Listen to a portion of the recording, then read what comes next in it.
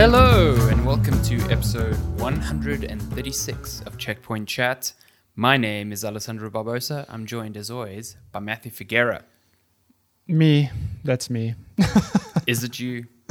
It is, in fact, me. I don't know what to say when you introduce me. It's like, yes, I am here. I am here. My name Hello. is Matthew. Oh, good Correct. to see you. Yeah. You, sir, answered the right question. $10,000 goes to you. Is this Jeopardy? Who is the most handsome Portuguese man in Parkview? That is the correct. Matthew Figuera. Hey. Wow. Yay. I'll take accounting for $300. Is that how Jeopardy works? I just know you. Is Jeopardy the one where you answer by asking a question? You get given the answer and you have to ask what the question is. So they'll be like, Lake Michigan. And you'll have to be like, what is the largest lake on the West Coast, for example? Wow. I don't know if that's true, but that's more or less how it works. That's kind of, that's interesting. I think it must be difficult to rack your brain around that because it's... Yeah, it's a different kind of logic, I guess. So, yeah, Jeopardy. I can't say I've ever seen an episode, but that Jeopardy's been like an American television / pastime for actual decades. The host actually died, I think. Last year. I think that's what why I have it in my memory so recently. Yeah, something Trebek, if I'm not mistaken. I can't for the life. Yeah, of me I don't think it was last year. I think it was just earlier this year. Was it? Yeah. Was it? I do remember. I do remember recent. it making news though, because he apparently had been hosting the show forever. Ever, and I don't know if this is the regular host, but I think the person who replaced him was like the longest running Jeopardy champion or someone who's been on Jeopardy a lot. My brother actually I've gone blank now, but my brother recommended a podcast where they interviewed this guy who won Jeopardy the most. I don't know, he's world record holder for something along those lines of either the longest running Jeopardy champion or most appearances or something like that. And just an interview with this guy, and it's real interesting to listen to how he, I suppose, wraps his head around that game and how he just, I don't know, he figured the game out and he was just very good at it. So I think he was called on to host because I think the audience actually know him. It was if he's a series staple and champion, people are recognize him immediately. Yeah, interesting. So Jeopardy. I don't think not how I there's thought ever we'd been start the show, but I don't think there's ever been a South African variant of Jeopardy, as far as I know. No, but we South bring Africa's, everything here. Yeah, do you want to talk about Love Island? I can't say I've watched anything about it. I've not watched it. I've heard and seen snippets of it, and good Lord. I've also seen snippets because Shani loves Love Island UK and America, and so she gave the South African one a shot, and she's like, it's so bad. It's really, really, really bad. No, I've seen snippets, and it is... I don't know. There have been so many comments on Twitter and just Facebook and everywhere I've looked of I don't know, how did they mix? It's a lot of people said it's almost like there was a draft version of the first episode and what was supposed to be, I suppose, the final edit, but it feels like the draft version went out, which is I just, admire, if anything, I admire the production the attempted production on that show because they essentially have to come up with they have to hope that the contestants make content on that day and then cut it in a way that obviously makes it look like there's more drama than there is because that's how those things work. Does it air every day? It's not like a weekly thing. Every day. Oh, my goodness. Imagine the production cycle on that. It must be so stressful. I can't imagine what is the process of that? I suppose you have to have a team of people constantly watching, reviewing footage, and then maybe, I don't know, a writer or someone who sits of pieces together a narrative for the day. Oh my God, I can't believe Jolene said that to Brad. Let's turn that into an arc. Jolene. Great. I'm sorry. First name that came to mind. Dolly Parton. Dolly Jolene. Yeah, but I mean, oh my God. It makes me think of the last big reality show that I watched personally. And it was funny because this is something I think everyone watched back in the day was Big Brother. Oh, That was the yeah, thing of like, yeah. that was, if you had DSTV, it was, you could tune in at any time, whatever. But Such a strange concept. I know, but if you had Mnet or whatever, you could, catch the daily wrap up and that's sort of the same thing, right? They have to package up like, what happened in the house today? Oh, I just remember Big Brother was a big thing because it's like, ooh, this is when everyone is showering. Ooh. Oh yeah, I mean, even that concept is like the housemates only have an hour to shower, and we all know what everyone's going to do in that hour. They're going to watch them shower because it's naked people. It's like a weird. It definitely feels like it's very pre-internet, like porn on the internet thing because no one gives a fuck nowadays. Like, who the fuck cares? It's so funny. Yeah. What a time to be alive! Like, Just a strange time, yeah. Like, yeah. but like, I mean, both of us at that time were kids, so I remember it being very taboo. Like, ooh, your parents let you watch Big Brother. Ooh, Like, yeah. if you go back now and watch it, because I mean, some countries still run Big Brother. It's fucking boring. Like, you're It's just so watching boring. people live their lives. Like, who cares? And like, the thing I don't personally like with reality shows is that there's always going to be an element of it being fake, whether that's Of course, yeah. It's all whether scripted that's- in some way. yeah, whether that's like the TV producers or even just the contestants, because like, you're on television, you're not actually being yourself. It's the same sort of thing of like, do you remember in school if you were in a class and then for some reason you had somebody like an external person reviewing the class? It's always like it just felt different. Like there's a little bit of teacher would tension. always like put a or- bit more oomph into everything. yeah, and it's like, this isn't what class is normal. No, like. exactly. You're putting on a show here. Exactly.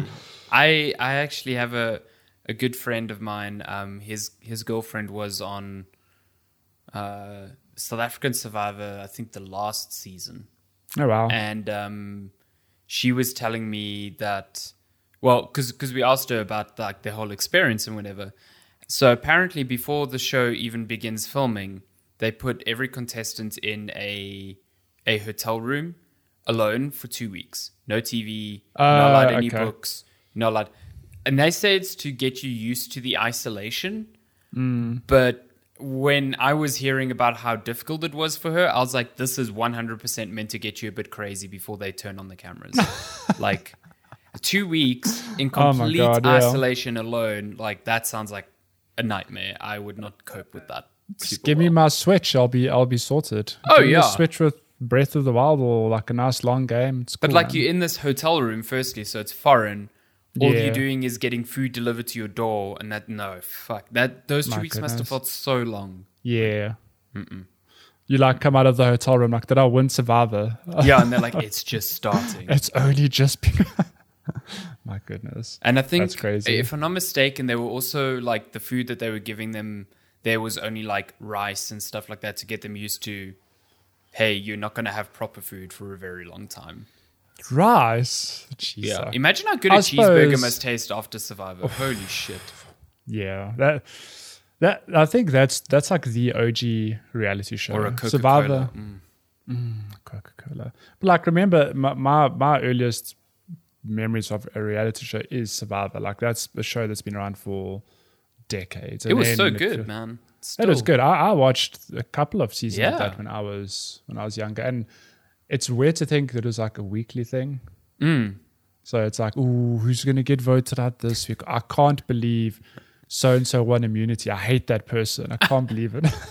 Oh my God, I can't believe the tribe backstabbed this person. I thought they all liked them. And there's like very little that happens each episode. It's like one little challenge, and then it's them just talking Chilling. for like 30 Yeah. minutes, and then like a vote, and that's it. It's I genius. can't- Like it's I can't believe Regina said that to me. It's like, oh, I can't wow. believe you found the hidden immunity idol in a Oh. tree or something. I don't know.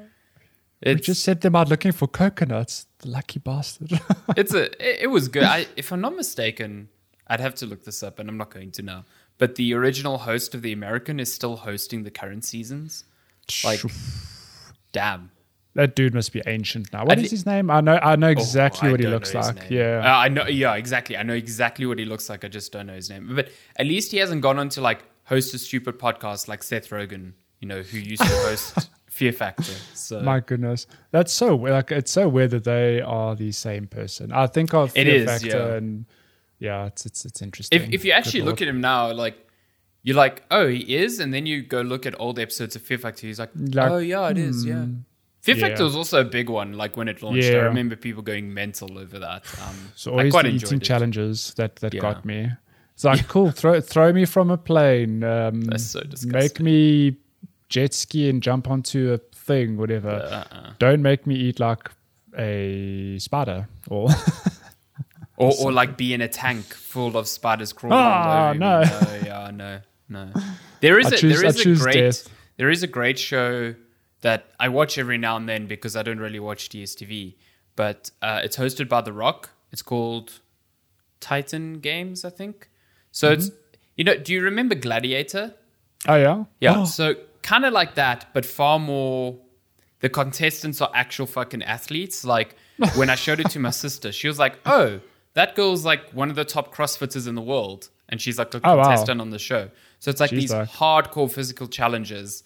And it's just cool to watch because these people are like peak athletes. And then the funniest is that Dwayne Johnson is just there, like, you can tell he's just like kind of phoning it in there. He's just like, he's watching them and he's just like nodding his head. He's like, that was good. That was good. Yeah, good performance, whatever. And he's like, look at me, I'm wearing Under Armour. It's like a huge fucking advert for him. Yeah. It's really funny. And apparently all the challenges are styled after workouts he does. And I'm like, okay, sure thing. Okay, dude. Are you climbing 10 meters worth of trees? Cool. There's one challenge where they have to they have to take a hammer and break open this like stone chest to get something. I'm like, okay, I'm sure he does that at the gym. I mean, he's got the money. He could do that. Just rocks in the gym. There's all these sledgehammers and boxes. Honey, will you grab the doorbell? There's a delivery of my stone chests for the week. Just roll them to the back. Cool, thank you. I don't even know if that dude's married. Like, I think he is. I think he's got... Look, I could be wrong, but it's interesting because Hollywood generally is like a shit show with relationships and, marriages and drama, whatever. I always found it interesting that The Rock is like easily one of the biggest stars. Look, I don't know today, but I know in the last few years, I think he's still one of the like highest paid. Yeah, highest paid stars. And what I really like about him is that he comes across as a very down to earth, modest person, and I could be wrong, but I think he is married with like a full on family. Yeah, you don't hear like any real drama about him. Ever. He seems to be like that's a good person to look up to. And he's super positive. Like, I follow him on Twitter, and he's so positive on Twitter. He's always like complimenting people, but like not complimenting other like famous people. Like, someone will just comment on a tweet of his about like a workout or something, and he'll like quote retweet them and like be motivational. And it's fucking cool. Like, that's awesome. It just replies with a video of him nodding his head like, that was cool. It's like, if you're going to do that on social media, if you're going to have a huge following, spread that positivity. Yeah, It's pretty great. Yeah. It's a good time. He's a good dude. Just find it ridiculous that they say that this is styled after his gym. I was like, okay, sure thing. I mean, he's The Rock, for goodness sake. Is it considered like cannibalism? Or what's the word if you kill your own people? The Rock actually smashing Rock. Oh God, yeah. This Checkpoint Chat, we talk about video games. Talk about The Rock and reality shows. The Rock and cannibalizing his own people.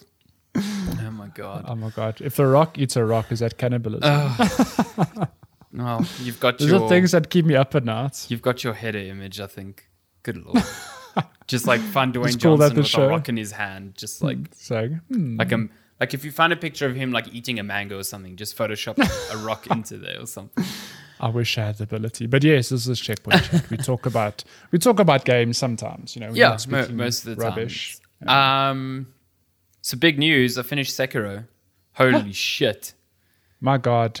Okay, let me just get a timestamp here. How long did that last boss take you, more or less? Well, it was pretty much this week. I had 3 evenings where I played just that boss. And it was yesterday the third time where I finally got it. And I think each session where I was trying was maybe about 2 hours. So I'd say close to about 5 hours just on that boss. Yeah, I had the same more or less. So I played Sekiro on stream, and I think I got to the last boss like late one evening. So I tried for about an hour, and then on my next stream, it was like a good 2 or 3 hours of just straight up grinding through that But boss. you're totally right. When I first got to him, you're like, it is a grind to learn this boss, and it is.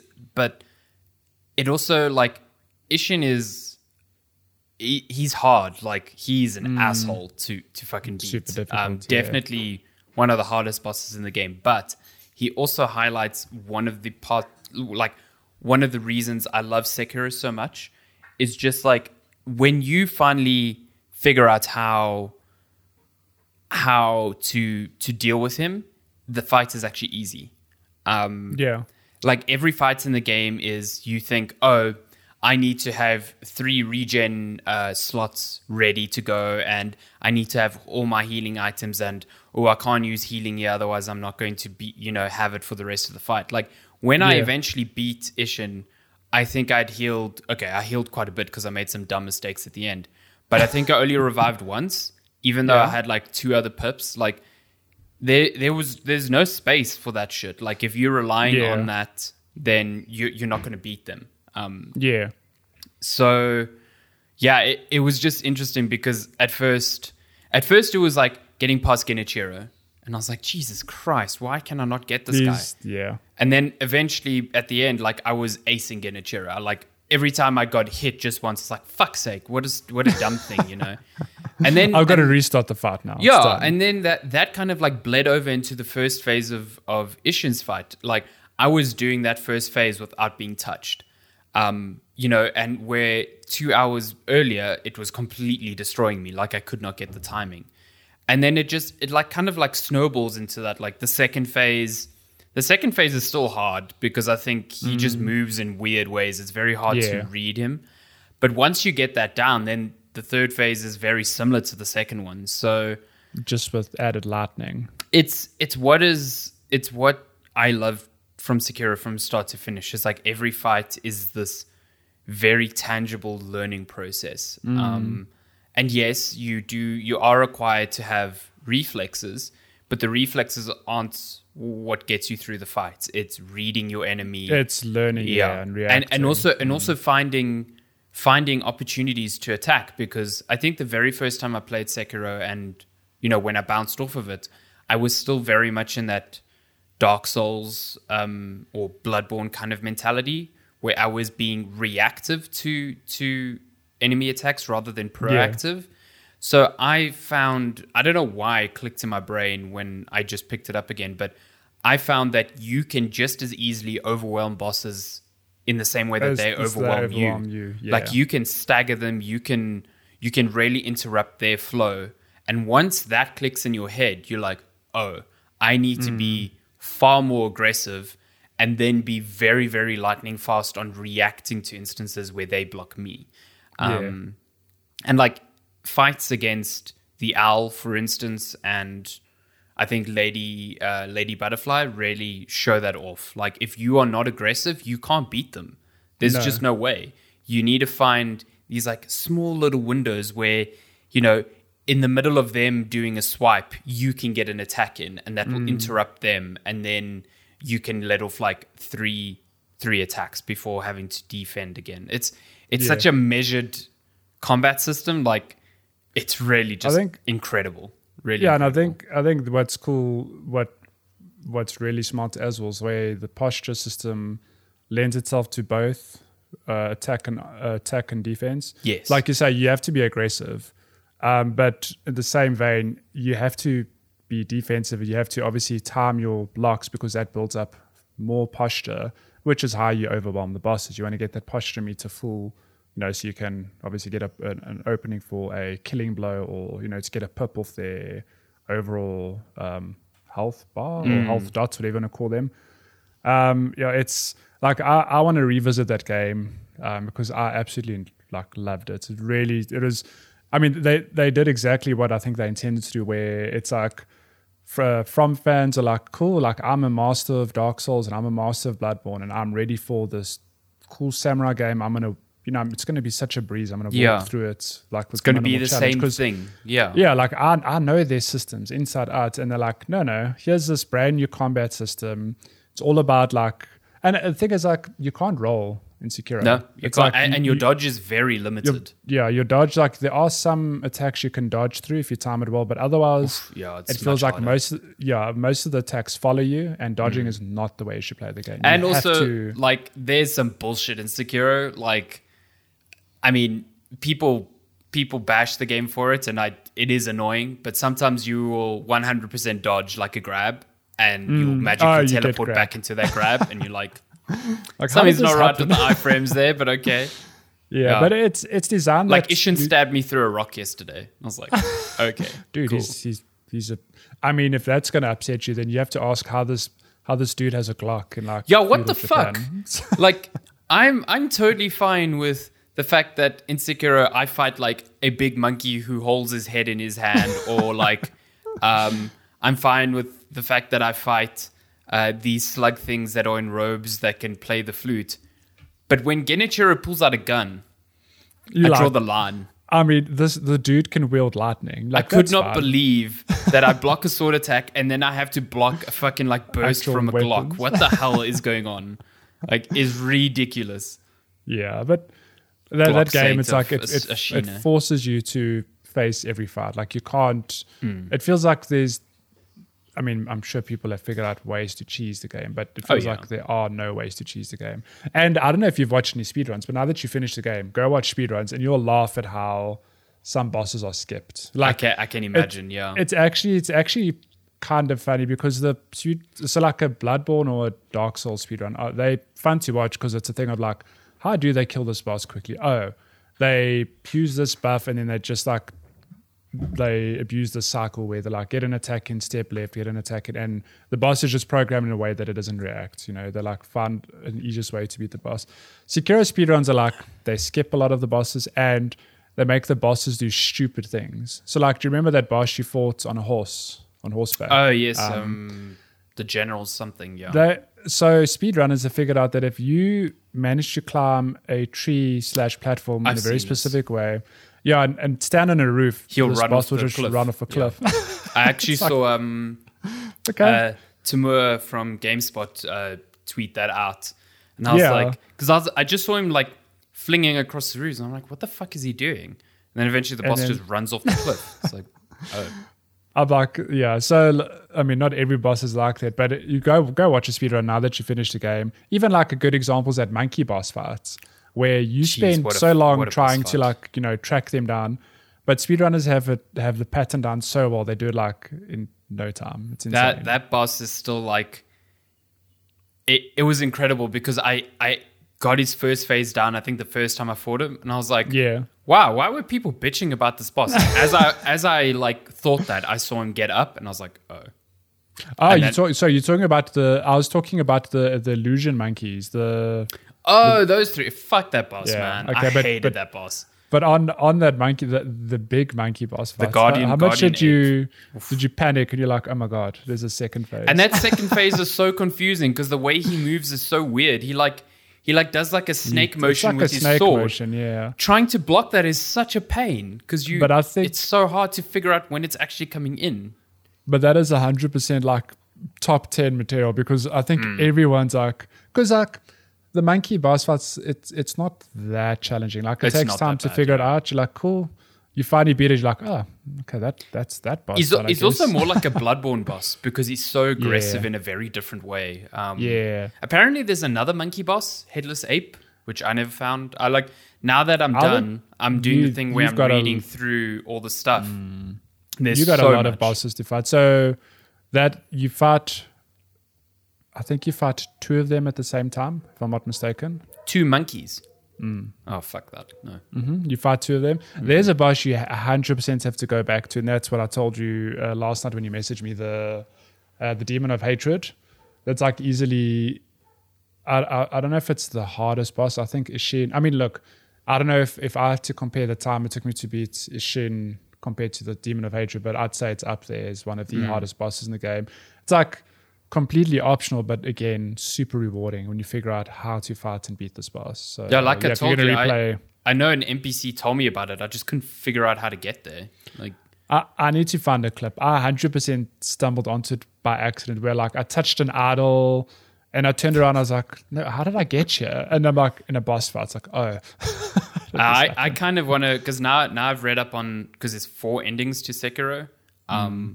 So yeah, it blows my mind that they have an ending there that cuts out like what Half feels the like almost a game. quarter of the game.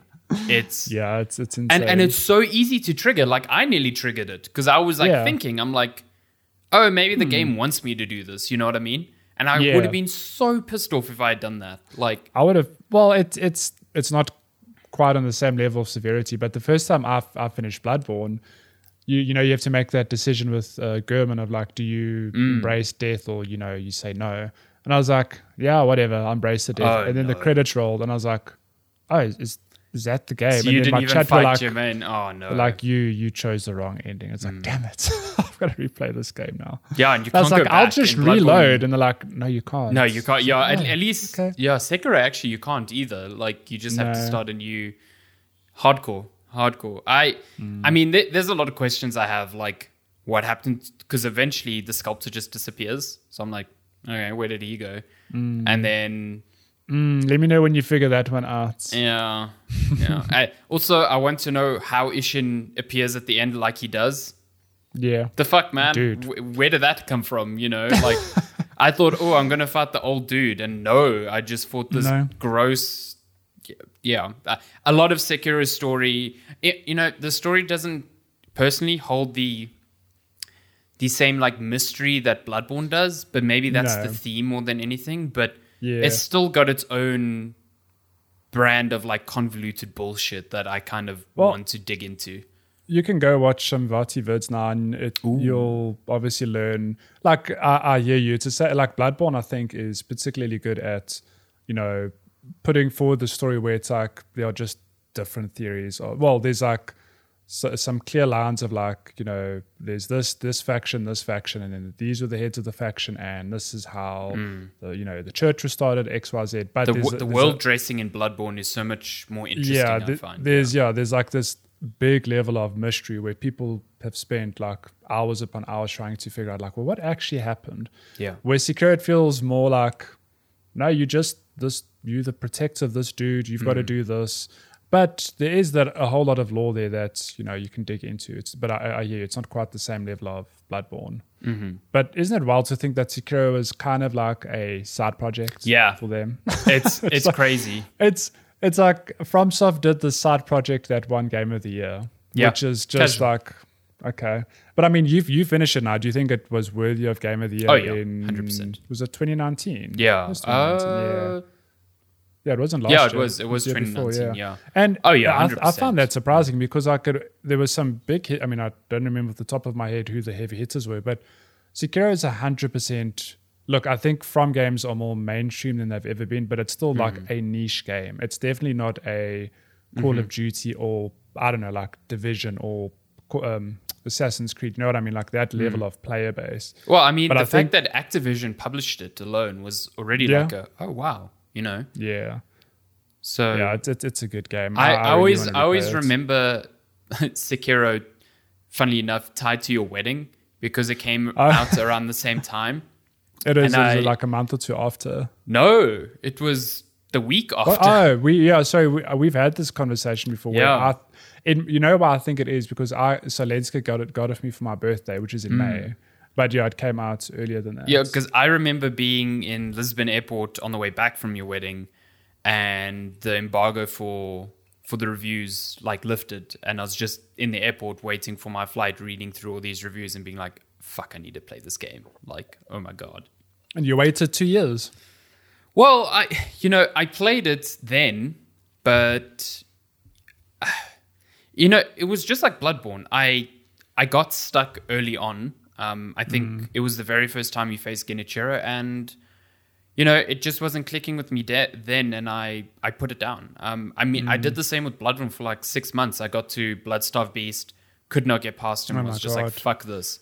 That is, that is a boss though. And then So- one day you just wake up going, I kind of want to try this again. And, with Bloodborne, it was a weekend where I did that and I finished it and I was so happy. And Sekiro, it was longer because I had to move in between then and I lost a bit of my muscle memory. But once I got into the groove, it just like I said, clicked, I think when I started again and I was messaging, I was like, I'm finding this game so much easier now. Like parts that I was struggling with, I was just breezing past. So yeah, but you're fine when you play it again now. If you do the second playthrough, I mean, you beat Ishin, and I always tell you that the first phase of Ishin is Genichiro.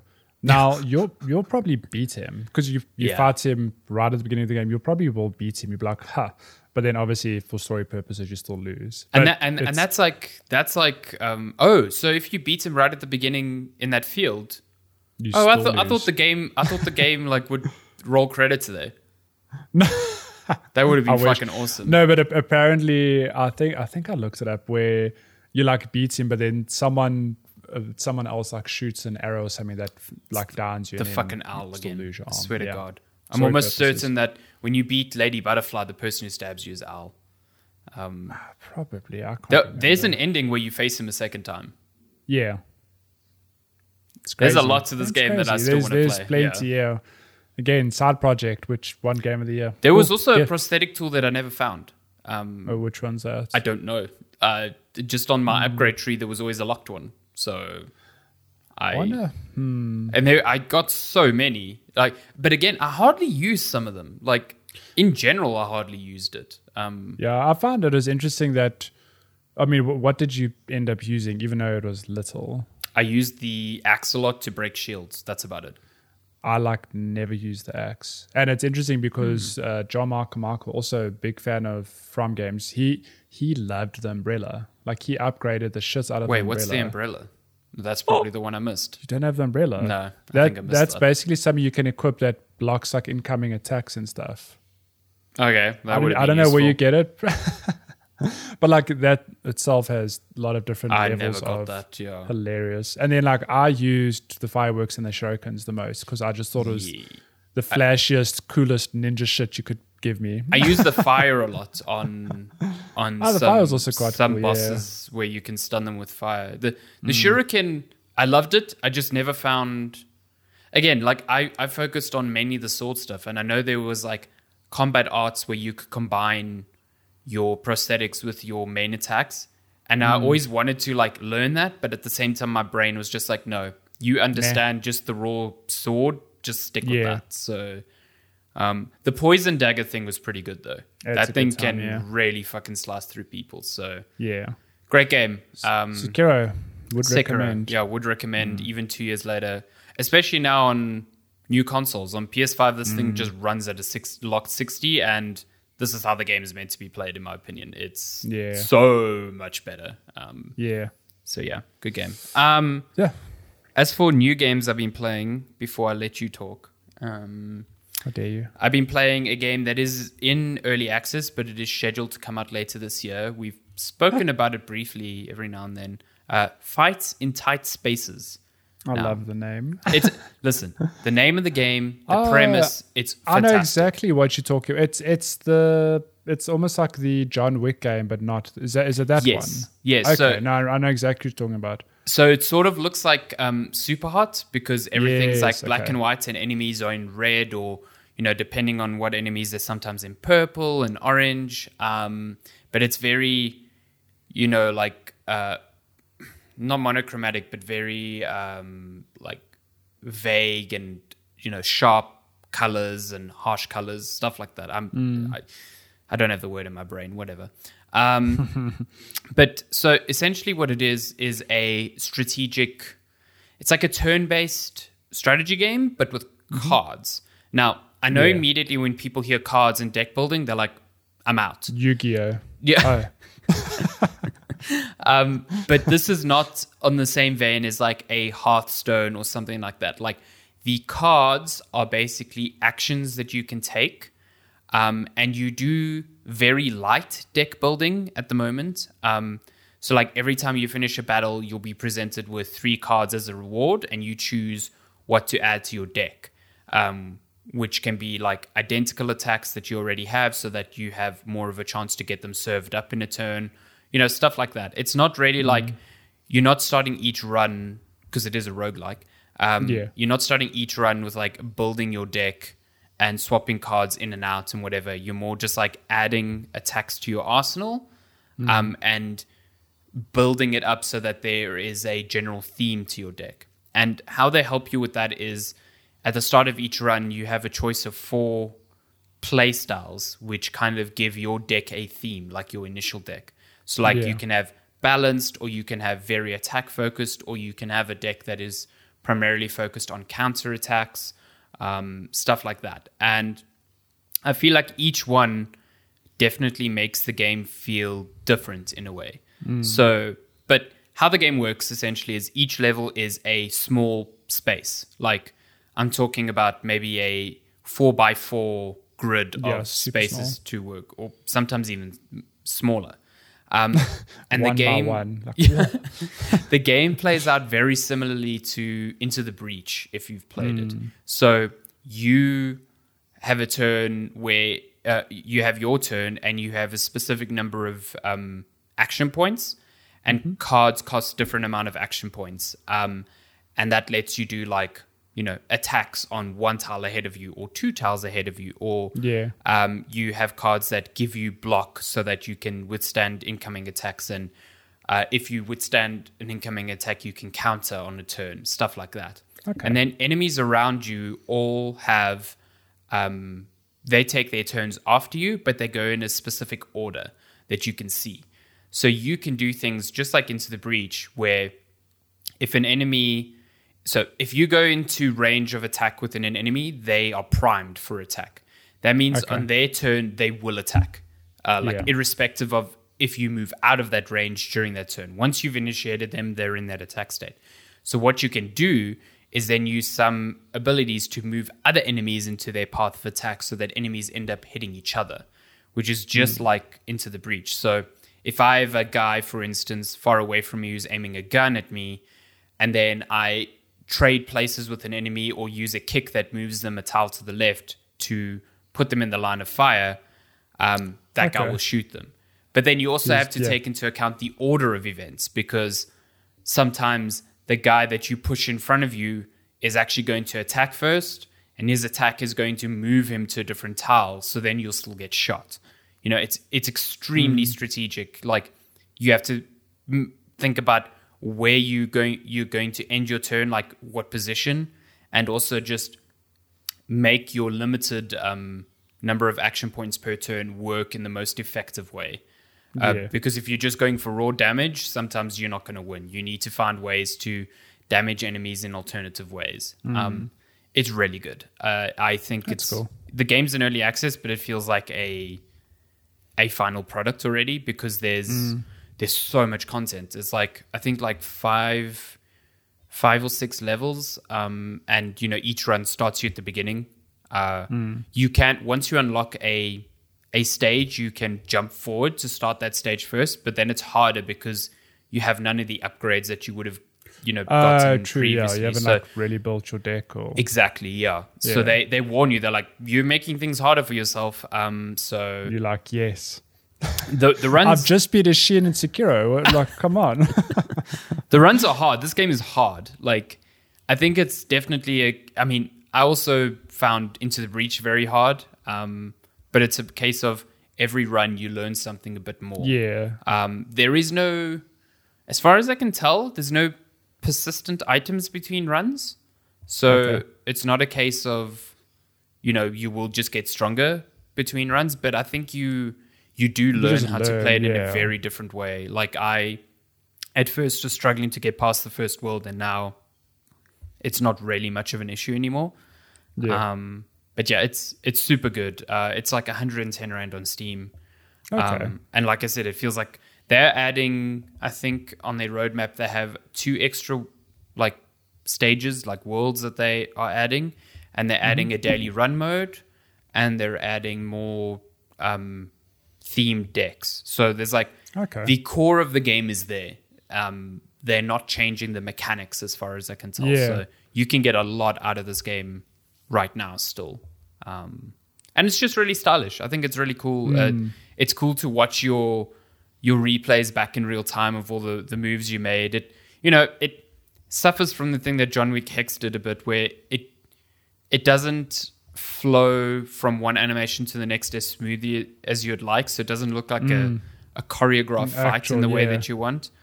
But it's still cool because you're like, I was very smart to like move in this direction or move in that direction. So, Bam. it's great. From the first time I saw this concept shared on Twitter, I was like, that's a genius idea. And the way they've incorporated it into like the actual mechanics of the game is just really, really smart.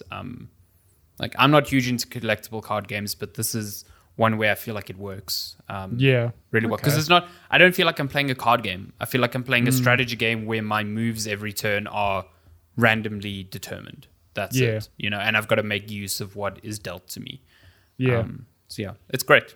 It's a good time. Nice. That sounds cool. Would recommend. It's funny how when you told me before we started recording, you're like, I'm playing a game called Fights in Tight Spaces. Like, that sounds what a weirdly specifically named game. And then when you said it, I was like, oh, I know exactly what you're talking about. It's such a perfect name for the game. It's really, really perfect. Very literal. Yeah, extremely literal. It's like the amount of times I've played where I'm just like, wow, I'm surrounded by 4 people and I can hardly move. This really is a fight in a tight space. Fights in Tight Spaces, my God. Well, I am planning to play Loop Hero soon because everyone's talking about that. I've heard of Loop Hero, and it's because, like you said, everyone's talking about it. And I looked up a trailer yesterday. It looks to me like is it a turn-based roguelike? Sort of. It's like, it's a roguelike. It's also cards, but you aren't influencing the game directly. You're influencing it passively. So your cards are changing things on the map, and the game loops automatically. So your hero goes through the same like route over and over again. But based on tiles and cards that you play, you change certain things within that world. So you've got to. Okay, well, I'm glad you told me, because when I watched the trailer, I was like, like I know everyone's talking about this, but I don't know. Well, I've bought it, so you can try it on Steam. Oh my God, this is I can play Fights in Tight Spaces. I can play Loop Hero. My goodness. I bring nothing to this friendship. You can play kind of. Well, you gave me Sekiro, so it's okay. That's true. I gave you a physical copy. So you've had a pretty busy week with your stuff. I'll just touch on what I've been playing briefly. So like super short, I 100%ed Super Mario 3D World and Bowser's Fury. Did you 100% 3D Land? 3D World, sorry. 3D World. And let me tell you, when I got this game, I thought it's like 10 hours for 3D World, maybe like from what reviews say, 2 or 3 hours for Bowser's Fury. It's like a 13-hour experience. Cool. I've played both for nearly 30 hours. Yeah, like, you've been playing it for long. And I always joke with you about this, but I like seem to snort Mario games. Like that gift you shared with me was very distressing. But I just really enjoyed them. And like, I mean, I'm not going to go on too long about it. Like I said last week or the week before, Bowser's Fury is just, it's got me all kinds of excited for what the next Mario game will be. Like, I don't know if they will lean into this sort of formula because it feels very experimental. But like, hell yes, give me a open world-ish Mario game. And yeah, 3D Mario World, just interesting enough, the game's 8 years old. And is it 8 years old? I don't think they changed much on it. Like, I can't tell you they added this content. I don't know if there were any new levels. And good Lord, it holds up. Like, it's so good. Like, I really, really enjoyed. How were some of those end stages? Because I know people say after the credits, there's some hardcore stages. So, yeah, the credits roll, and then it feels... So there are some remixes of existing stages. So I think I mentioned last week, or I told you at some point, there's a level that you play normally, and it's cool. But when you play the remix version, it's entirely dark. And you get given, like, a fire power-up to sort of light your way through the level. Yes, and it makes it, like, that, a lot harder. I can imagine, but the hardest level in 3D World is Champions Road, which just out of nowhere, it's like all the levels are challenging, but you play them enough times, you get it. But Champions Road was the one level in the entire game that to me felt a bit like a Celeste level, where it's like you have to grind your way through this level. And unlike Celeste, where like Celeste is usually one room, bar like the final few levels where it's it stretches across and it takes more than a minute to finish. This Champions Road, I've saved out the clip, was like 4.5 minutes of just straight up platforming challenges, and it's a real challenge. But it's the one Mario level where I'm like, I get why Mario games aren't difficult, because that's not what Nintendo do. Like, okay, not difficult, but they're not on the same level of difficulty as Celeste. Like, just to run with that example. But I really, and this is outside Mario Maker, because those are obviously user created levels designed to make you pull your hair out. But when Nintendo do hard levels, my God, it's so good. Like Champions Road, I'll send you the clip if you want to check it out. It's like, it's just them doing Mario goodness, but like with a very difficult, with the difficulty ramped up. And I really enjoyed grinding my way through it. It took me like 2 to 3 hours to finish this one level.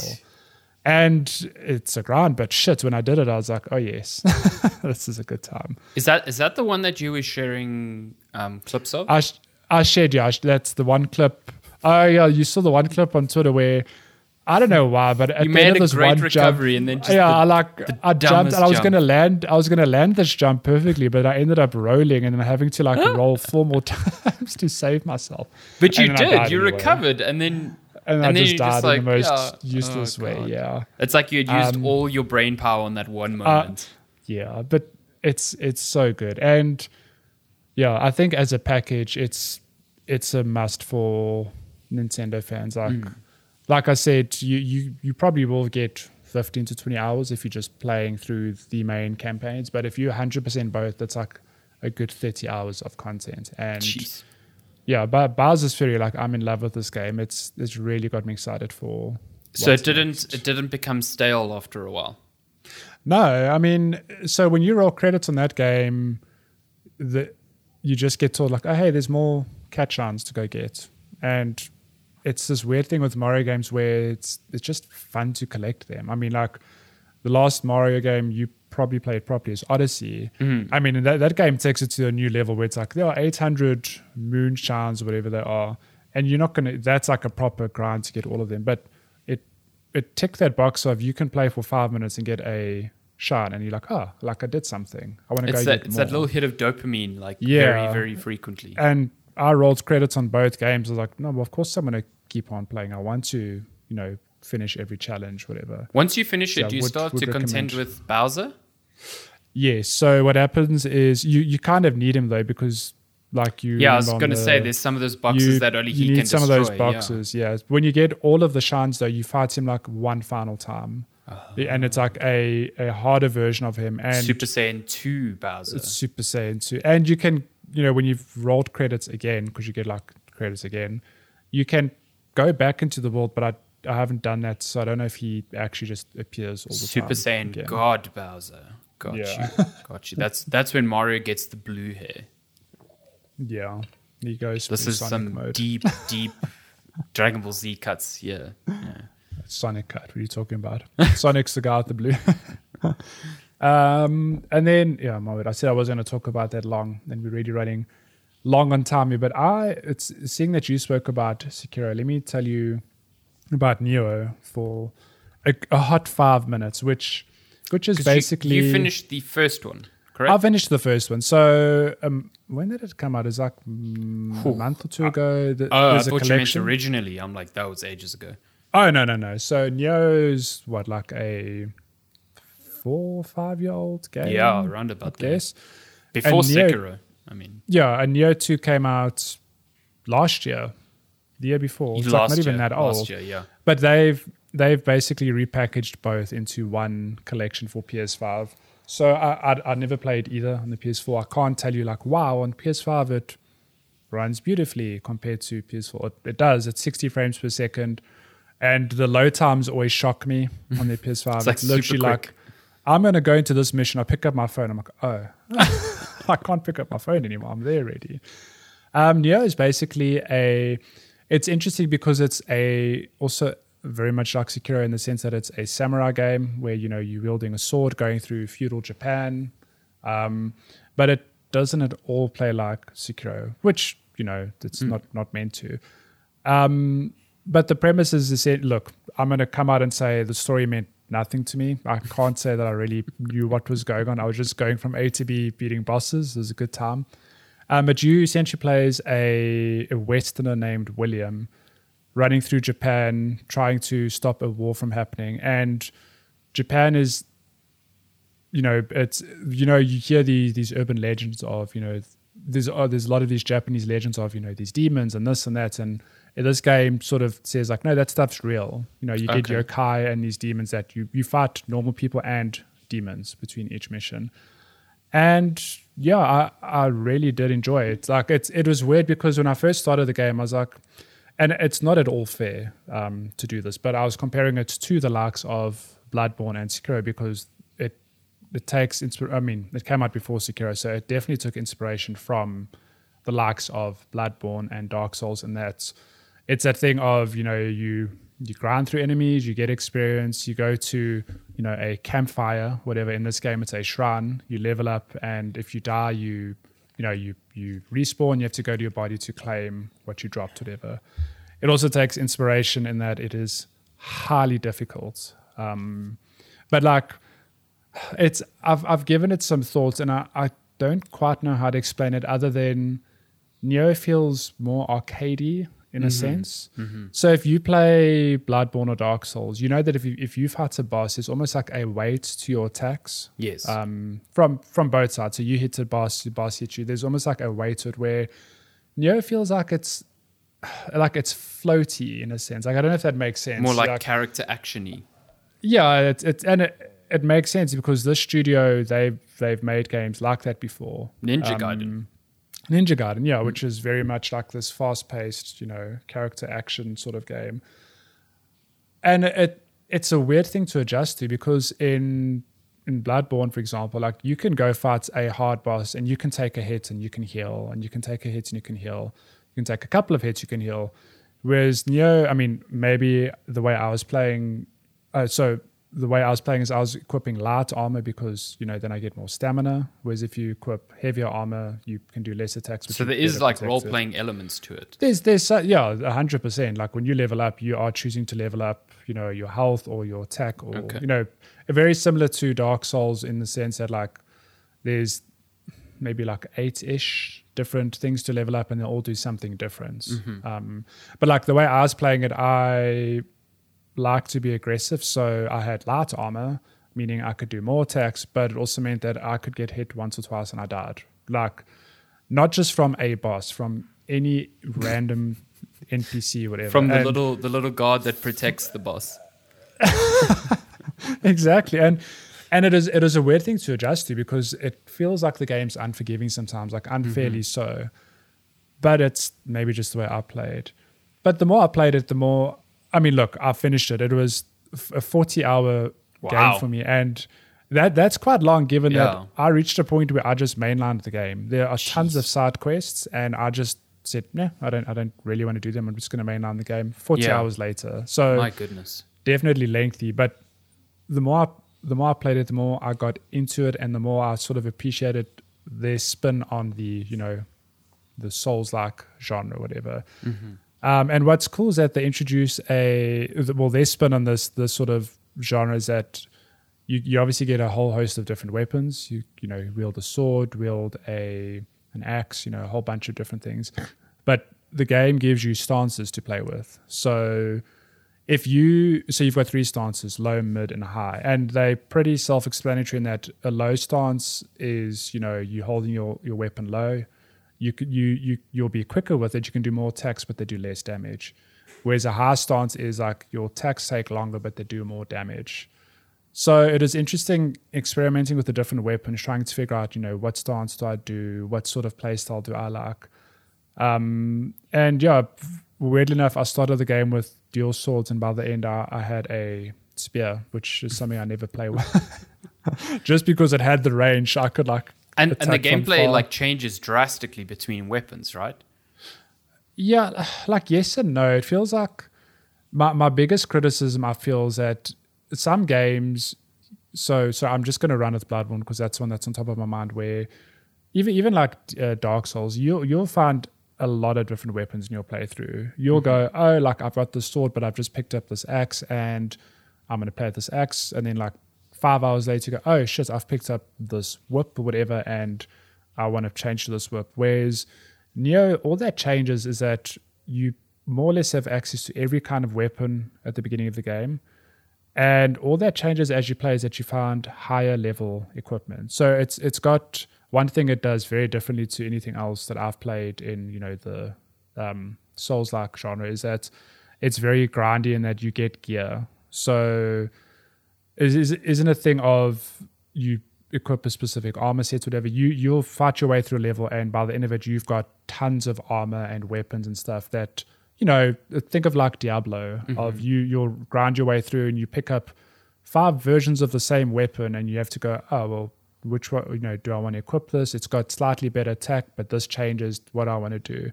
And that changes through the game. So you've got access to like every weapon at the beginning, but as you play, you unlock higher level versions of X weapon, whatever, and you just have to keep swapping out as you level up, whatever. So like it's different, but I did enjoy it at the end of the day. Like I'm going to play Neo 2. I just needed I need a bit of a, some palate cleansing before I dive back into another 40, 50 hour tough game. Yeah. Well, I'm interested to see, so like the criticisms I have of the game, I wonder if they did address them. Like, I suppose just to recap quickly, the game, there's a reason I avoided the side missions, because they take the main missions you've done and they just either start you somewhere differently, or they change the enemy placement. It's very recycled. Okay. It's super recycled to the point where, like, one of the first levels I could play the same level. I played 3 different side missions that use the same level, and I'm like, yeah. And it almost feels like it was unnecessary, because like I said, I mainlined the game and there are levels, and it says to you, oh, this level requires, it's recommended that you level 130. That's like the final mission. I was level like 105 and I still managed to beat the main mission, because it feels like towards the end game specifically, like any upgrades you get are so minuscule. Like if you're into number crunching and stuff, cool. Like, go do they're not really like, you're not seeing a big impact on the way you play the game. Okay. Which makes sense, right? Like even in a Souls game, when you start off, if you have 500 health and you put 1 point into vitality and you get an extra 50 health, you're like, wow, that's a 10% increase. But if you like end game and you've got 1,000 health and you put that point in, you get like 50 health, like, oh, that's like it really tapers off. It tapers off, yeah. It just feels like Neo tapers off a lot in the end game, where it's like there's so many different stats, they do such minuscule. Like, look, they all add up, obviously, but it feels like, to me, an unnecessary grind that I just chose to skip. So, okay. But look, I've heard really nothing but game. good things about the sequel. So, everyone who's played the sequel has said that it's phenomenal. So, I'm curious. I mean, I started playing the sequel just briefly, but then I stopped because I was like, no, I'm playing Sekiro. I'm going to fuck with both of these games if I try to do this. Yeah. Hats off to them, because I think the game itself, I can see why it's so like highly acclaimed. I think Neo is loved by many people, and I can see why. I have my own issues with the game, but that doesn't change the fact that it's a really well made and good game. Like, yeah, I would recommend it if you're looking for a challenging, sort of, I suppose, RPG, I guess if you can call it that. I mean, it is an RPG, it's just super challenging. So yeah, that's that. That's what I've been playing. Nice full stack of games this week. Should we move on to game releases? Yes. Give me 1 second to pull that up. Why did I close this thing? There you go. I got it. Okay, so we are looking at games releasing from today, March 13th, until March 19th. Good Lord. Can you believe? So let me just highlight what's going on here. Okay. Nothing too hectic. I feel like this month is very loaded near the end of the month with like bigger games. Yeah. So yeah, we've got Mandon. I don't know. Mandon. Let me check. Where are we? We're in April. No, we're in March. March. We're nearly April. We're nearly April. Where's this year going? My goodness. Mandon is a lovingly hand-penciled horror tale set in a dark, secluded valley of the Alps. Explore various areas full of secrets to discover, survive hostile encounters, drive vehicles, fill your inventory, and solve a variety of handcrafted puzzles. Oh, it's actually a city or a mountain range in Switzerland. Oh. I like There the you go. look of this game. It's very striking. This pencil art style is very it's very spooky. It really works. Is this Mandon? Yeah, Mandon. Mandon. If I'm saying that right, yeah. Looks cool.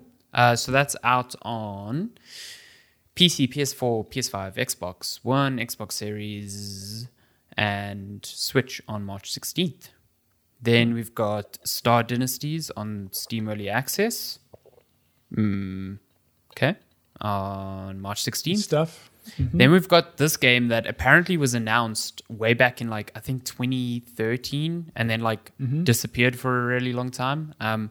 Stubbs the Zombie in Rebel Without a Pulse. Who asked for this? I don't know. I don't know. Is it a good game? I don't know. I've seen snippets of it and I'm just like, okay. Cool.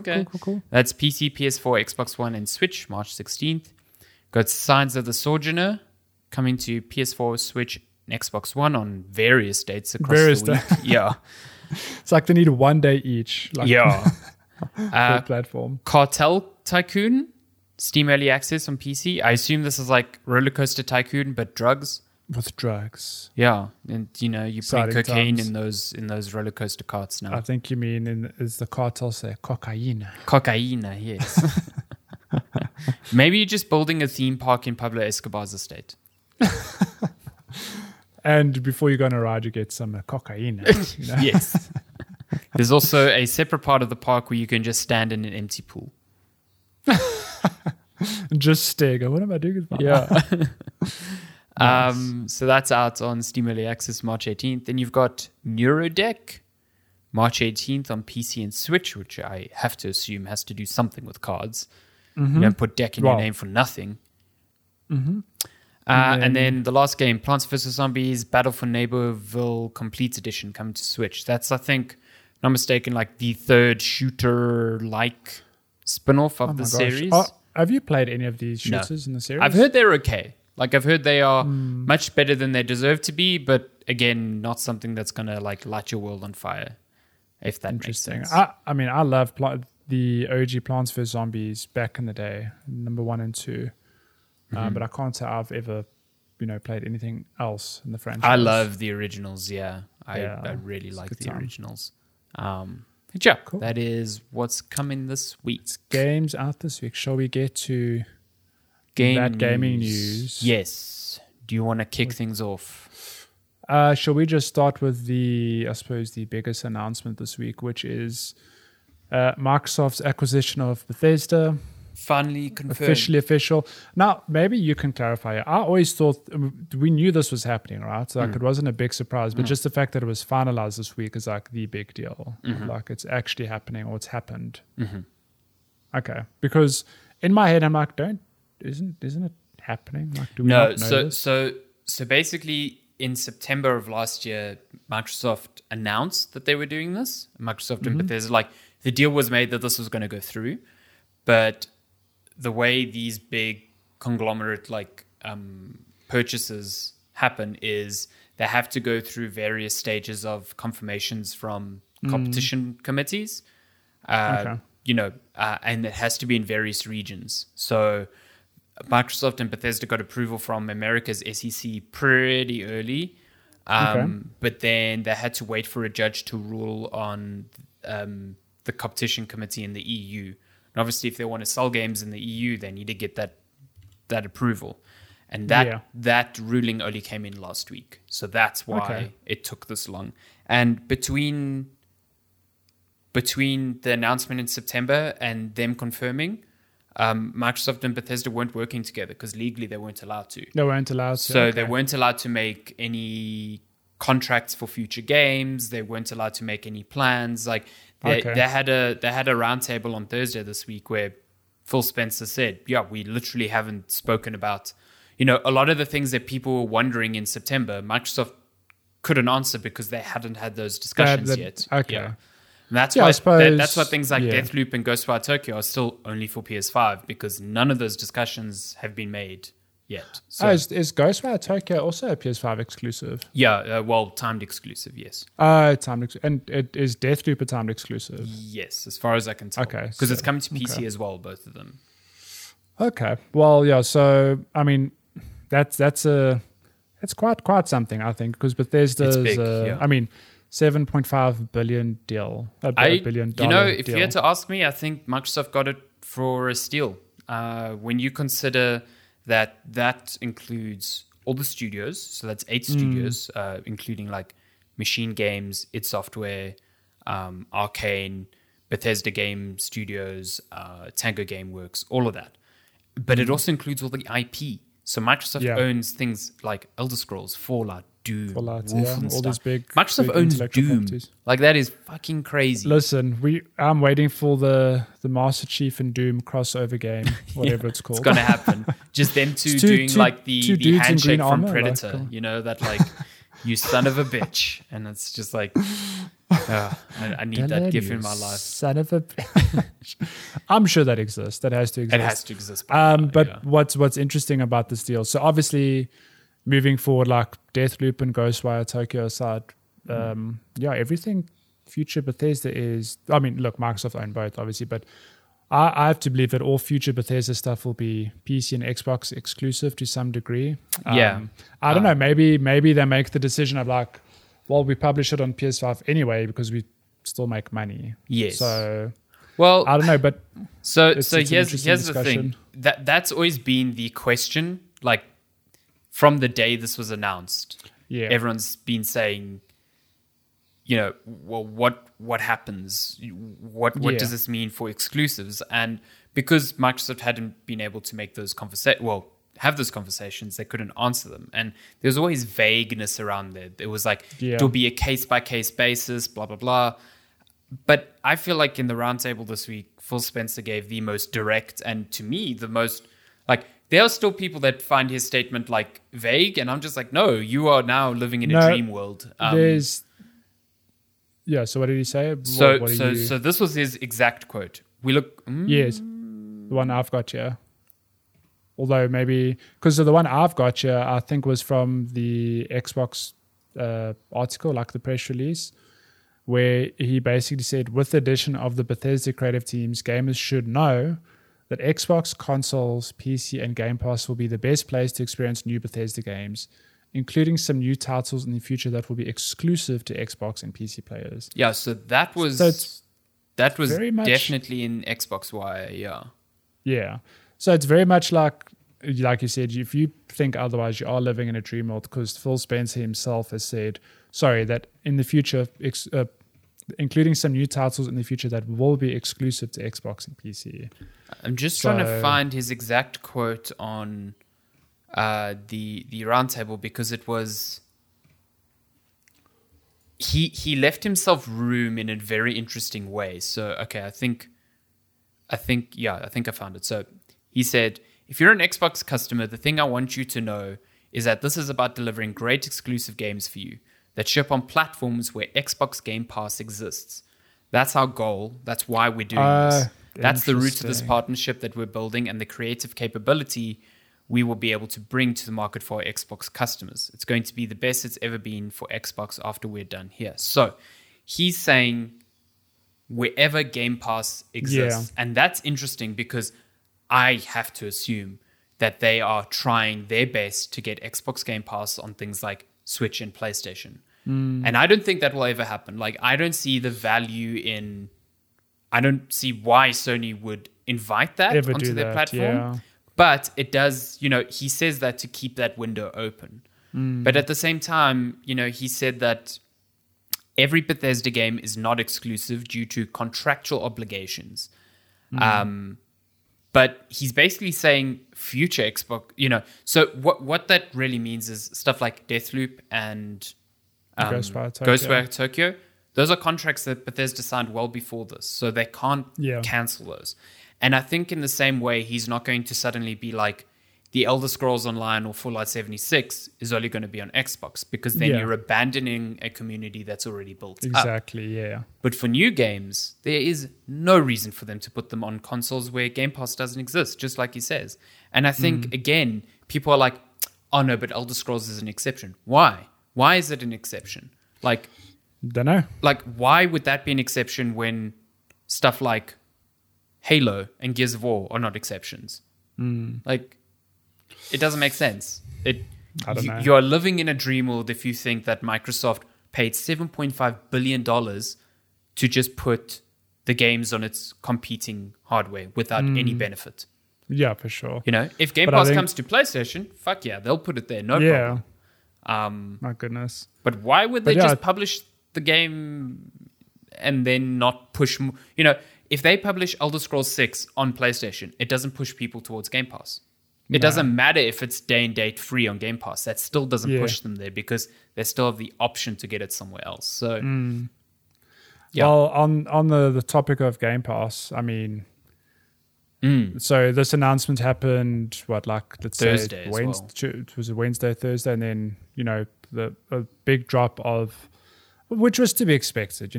Bethesda's now an Xbox-owned company. So you have 20 games. I think some of these were available on Game Pass already. Like I know Doom Eternal was available. I think Rage 2 was available. But now these have been supplemented. Even Dishonored 2 I think was available. But now these have been supplemented with a full collection of a shit ton of Bethesda titles, including Fallout 4, Fallout 76, Fallout New Vegas. You've got Wolfenstein. You've got Prey. You've got Rage 2. You've got Doom 1993 through to Doom 64 and Doom Eternal. Yeah. Interestingly enough, I don't know, is the OG Doom on here? Yeah, so there are some omissions. So OG Doom's not there, Doom 2016's not there, Evil Within 2, funnily enough, not there. It's just Evil Within 1. Yeah, okay. Wolfenstein 2 is also not there. Don't know why. But I mean, I have to believe at some stage they will be. Yeah, I'm sure. I'm not sure why that they were excluded from this drop, but I assume they're coming at some stage. But I mean, this is like if you on. So look, not everything. Although most of these are on PC, but regardless, if you're they're all on PC. If you're a Game Pass subscriber, this is like a big deal. Oh yeah, I think this is like I mean, and it's a sign of things to come, right? Like we've known for years now that Game Pass is. Like Microsoft are banking on this big time to not only get people to subscribe to play other games, but it's a huge deal when it's like, oh, hey, the new Halo's coming out. You can get it for $10 a month on Game Pass. You can buy it, or you can pay the subscription to get it and all these other games. And there's some heavy hitters here. So I can't say I've played like Doom Eternal, the OG Doom, which isn't even here. But Prey, I know, is like this underrated cult. You would love everyone Prey. Who's played it is like, please play Prey. Now you can. It's on Game Pass. You've said recently, you went back and you played Dishonored 2. Oh, yeah. Really again, this underrated game where, interestingly enough, it reviews well, but not a lot of people play them. I think it's such you're describing Arcane games now. Arcane just makes phenomenal games that people don't play. My God, where do I find the time? But all these, this is a big game for Bethesda as well. I mean, all these games of theirs are now going to get, reach an even bigger audience. And the future of Bethesda, man, Elder Scrolls 6, whenever that decides to come out, what's the other one? Starfield, yeah.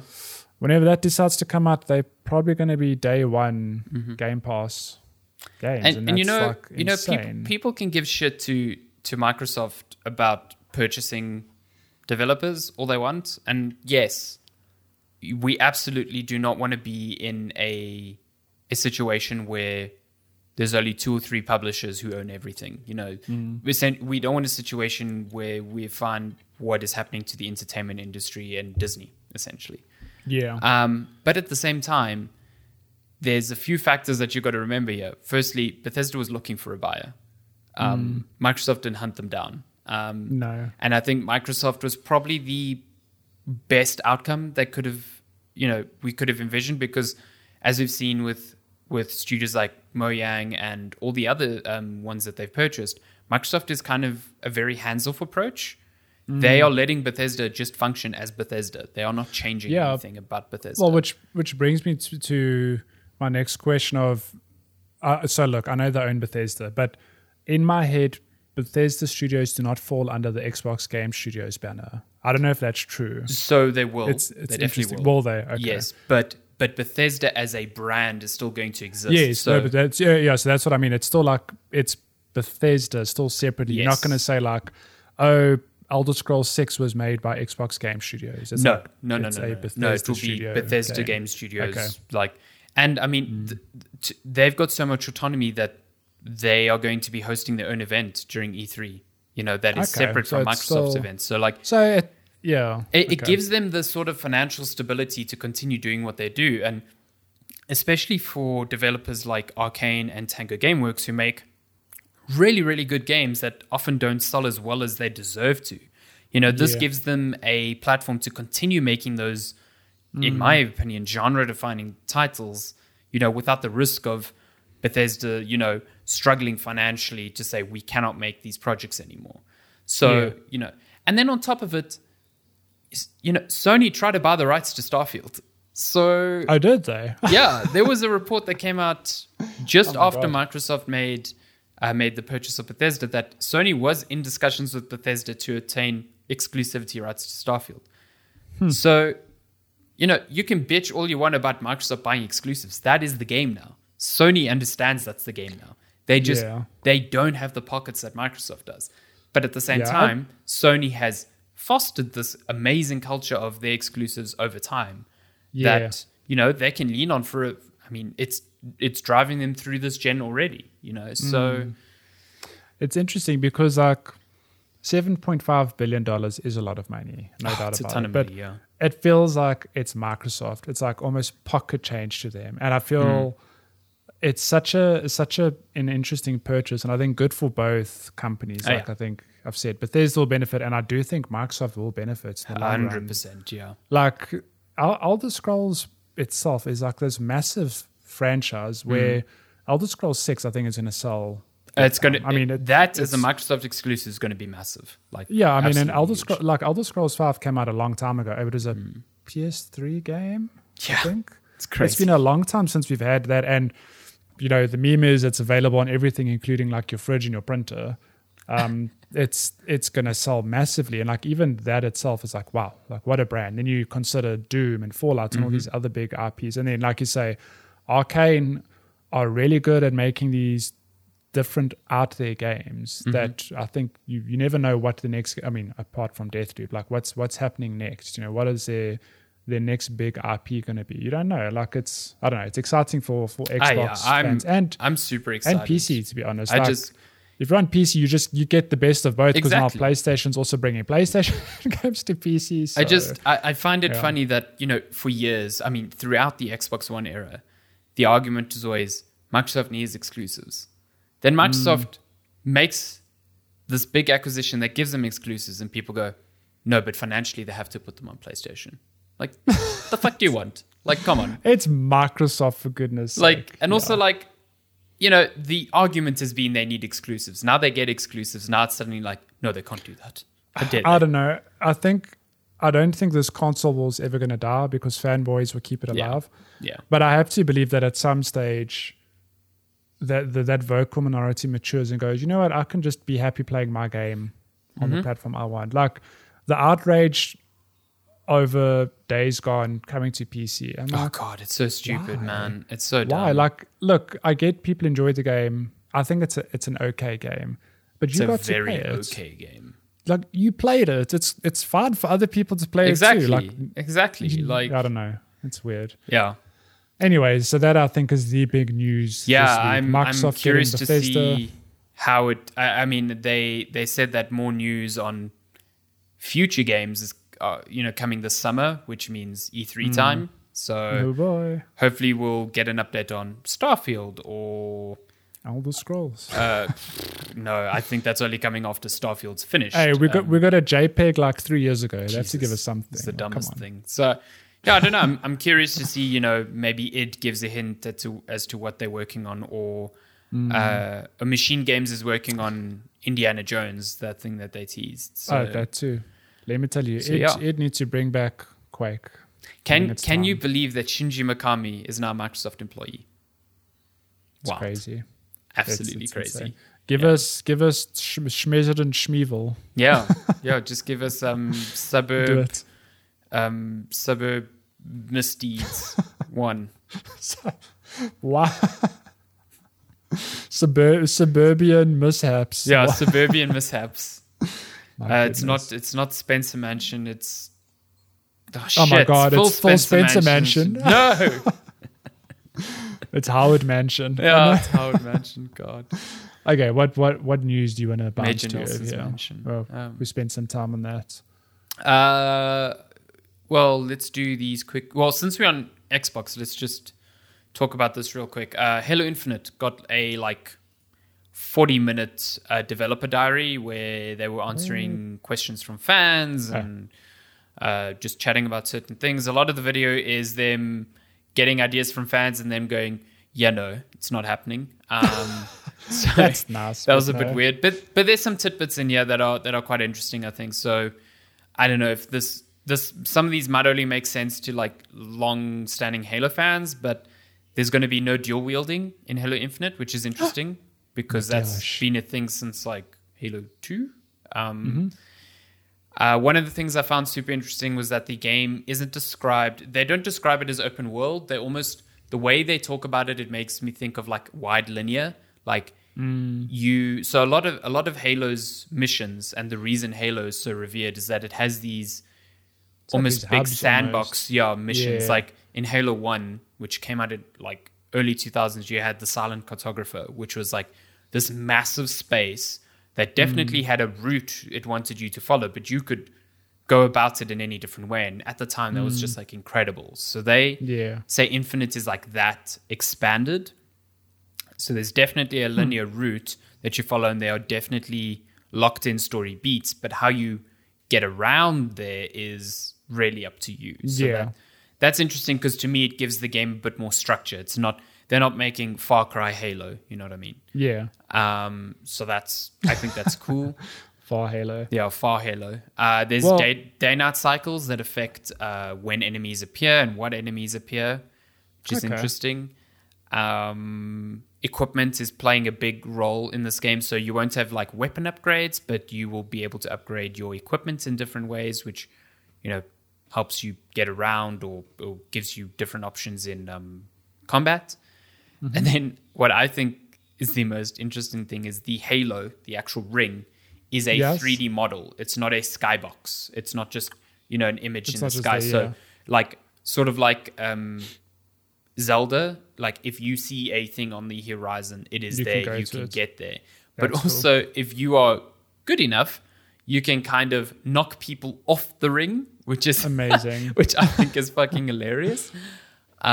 So yeah, but it's cool because it's 3D rendered. They say at certain times of the day, the sun will eclipse the ring because it's actually moving past a physical object as opposed to just a skybox. So that's pretty cool. Look, I'm interested to see how this game turns out because the gameplay that was shown last year was met with big criticism by a lot of people. Visually, it looked bad, but I thought the ideas that they showed off were pretty cool. I'm a big Halo fan, so it looked, it looked like fucking Halo. So that's cool. Yeah. But every time they speak about this game and now, the things that they are getting ready for launch, I'm getting more and more excited about it. I definitely think the delay was worth it.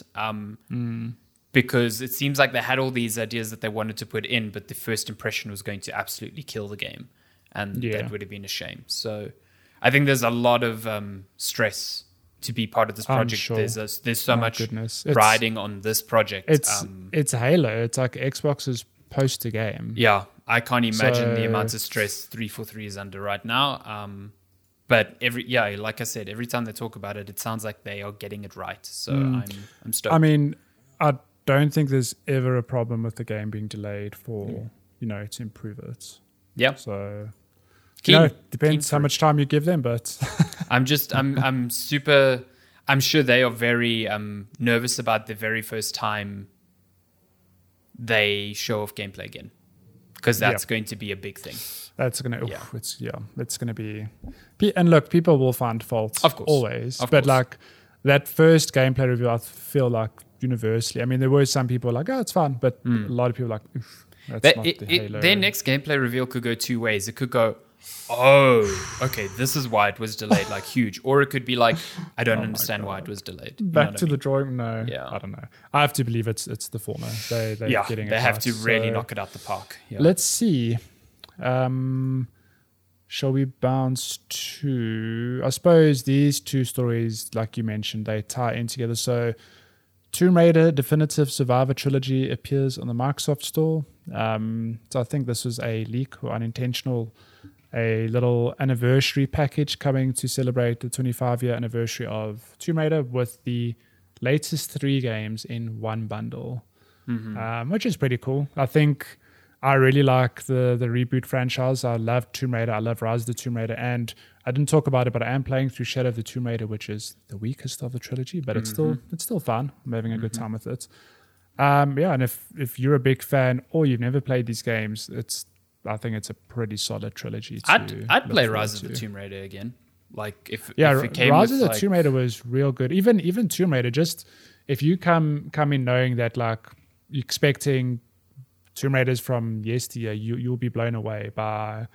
I always found it interesting that Uncharted took inspiration from the OG Tomb Raiders, and then it feels like the modern Tomb Raiders took inspiration from Uncharted. Yes, because they're definitely. very similar. in the yeah, way they play. started creating like the little hubs and Yeah. It's interesting to watch the progression of that series through the 3 games, and I definitely agree with you. I think Shadow is the weakest, even though it's the most It's samey. pretty. Like it's Holy pretty, and I like the stealth, but I also just find it very boring for large swaths of the game. Yeah. Something feels off. But I'll talk about that it's more so difficult to when- pin down. It just doesn't feel right. Something just doesn't Yeah. click correctly there. But I thought Rise was like incredible. I think Rise is like up there with even some of the highest highs of the Uncharted franchise. So if that comes, especially to like, if that comes to PS5 and has some cool DualSense functionality, I'm there. I'll play that again. There for bow action.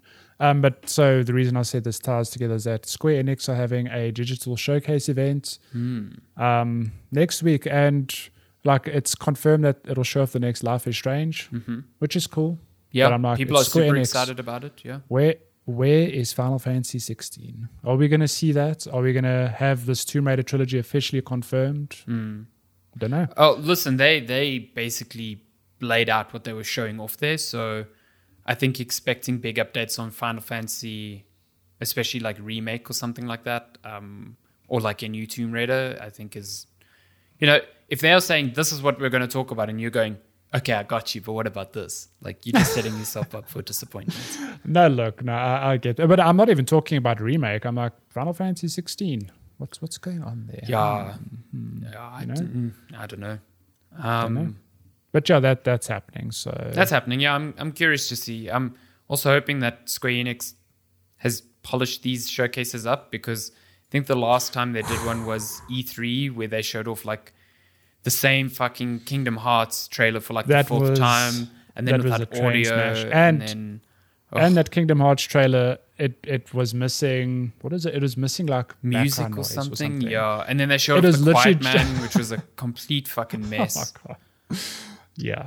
Okay, so that's happening. Is this coming week? When is it? Yeah, I think it is this coming week.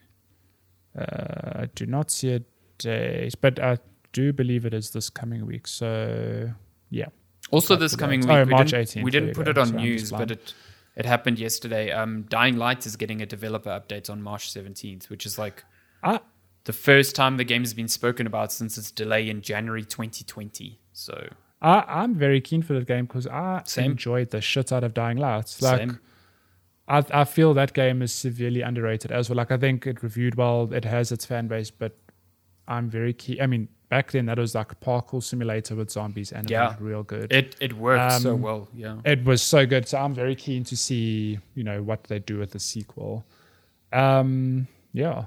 Well, what should we fly through next? Let's just quickly touch on this Roblox stuff. So Roblox is interesting because if you have a kid, you probably know what Roblox is because this game is just huge amongst young audiences. But essentially, it's like Roblox isn't so much a game. It's more a platform for people to make games. Like no programming experience, no nothing. Think of like Mario Maker, but or Little Big Planet for that matter, but far more accessible. So it's on smartphones, it's on console. I think it's on consoles. I'm not sure, but yeah. But essentially, so if you're a creator, you create game experiences or assets, and then people can pay in-game currencies to play the things that you've made. And it's been going on for years. Like people have made money. Yeah, from it's been this around thing. for a long time. I've read accounts of like teenagers who say during high school they were making games and they were earning like $50,000 a month from this thing. Joel. Yeah. Like you're in the wrong field. You should make games in Roblox. Absurd amounts of money. So it went public this week. The company went public, and they are now, based on their current stock price, valued at just over $38 billion, which, to give you perspective, makes them more valuable than EA, almost twice as valuable as Take-Two, and almost 4 times as valuable as Ubisoft. It's also like 15 times more than what Microsoft paid for Minecraft. So, Roblox, huge. For 5 times more than what they paid for Bethesda. Yeah, it's huge. Like Roblox, I mean, I've read a lot of their, they obviously have to provide documents when they go public, laying out a lot of things, for investors. And there was pages and pages on risk management, and they were very, I'm sure legally they have an obligation to be, but very upfront about 2020 being a sort of anomaly year for the thing because of the pandemic, and they don't expect the growth to be that the same every year, and that they still don't. They make a net loss on a lot of these things. So creators are still getting money, but the company itself needs to find different ways to generate revenue. So I found that interesting that, like, because surely the creators are taking they're taking a percentage of what the creators make. But it could be that the platform is still very expensive to develop. To run, So, but it's an interesting company that I think, it flies under a lot of people's radar because we focus on the games that interest us. But, every time I read about this, whenever I go into the comments, it's always parents who are like, oh, yeah, my kid loves this. My kid loves this. And, it has like millions of players. Yeah, I mean, if you've never seen Roblox before, like you've said, people make games on this platform. And like I've seen tons of videos of people making Call of Duty, for example, in Roblox, where it's very much like it looks like Lego. It's like a very Lego-ish aesthetic to a degree. And it almost looks like off-brand Lego.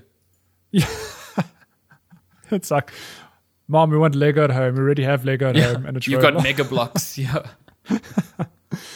So that's interesting. It's like worth so much cash monies. Yeah. Should we fly through the last 2 or 3 here? Yeah, Rust servers were destroyed in a huge blaze. Large amounts of game data lost. Yeah, that sucks, man. These big. It wasn't just Rust servers. It was a whole stack of servers in Europe that just caught. The fire was like pretty fucking wild as well. So I feel bad for them because they basically couldn't recover any of their data. So a lot of EU players just got their shit wiped. Also, it's Rust. Your shit gets wiped all the time. Like the servers reset constantly. So it sucks for now if you had a very cool like house that you were like, built up near a beach and were just killing new players out. Yeah. Listen, I still don't like Rust. I don't know if you can tell. But, yeah. Interesting. Yeah, it sucks for the developers either way. That's a shit thing to have to deal with. Yeah, and I think the last thing we'll touch on is Phasmophobia. I need to play this game with you. I would love to play Phasmophobia with you. But the latest update stabilizes the game and lets ghosts follow your voice. That's very cool. It's kind of terrifying to imagine because the way the game works now. So I think the first few hours you play Phasmophobia, and even beyond that, like there are moments that will terrify you because it's like, oh my God, there's a ghost that appears and it hunts you, and you obviously need to try, there are objectives to meet in order for you to get a payout. But there are, I suppose, hiccups with the game in that that if a ghost starts to hunt you, you just go hide in a room, close the door, nothing's going to happen, whatever.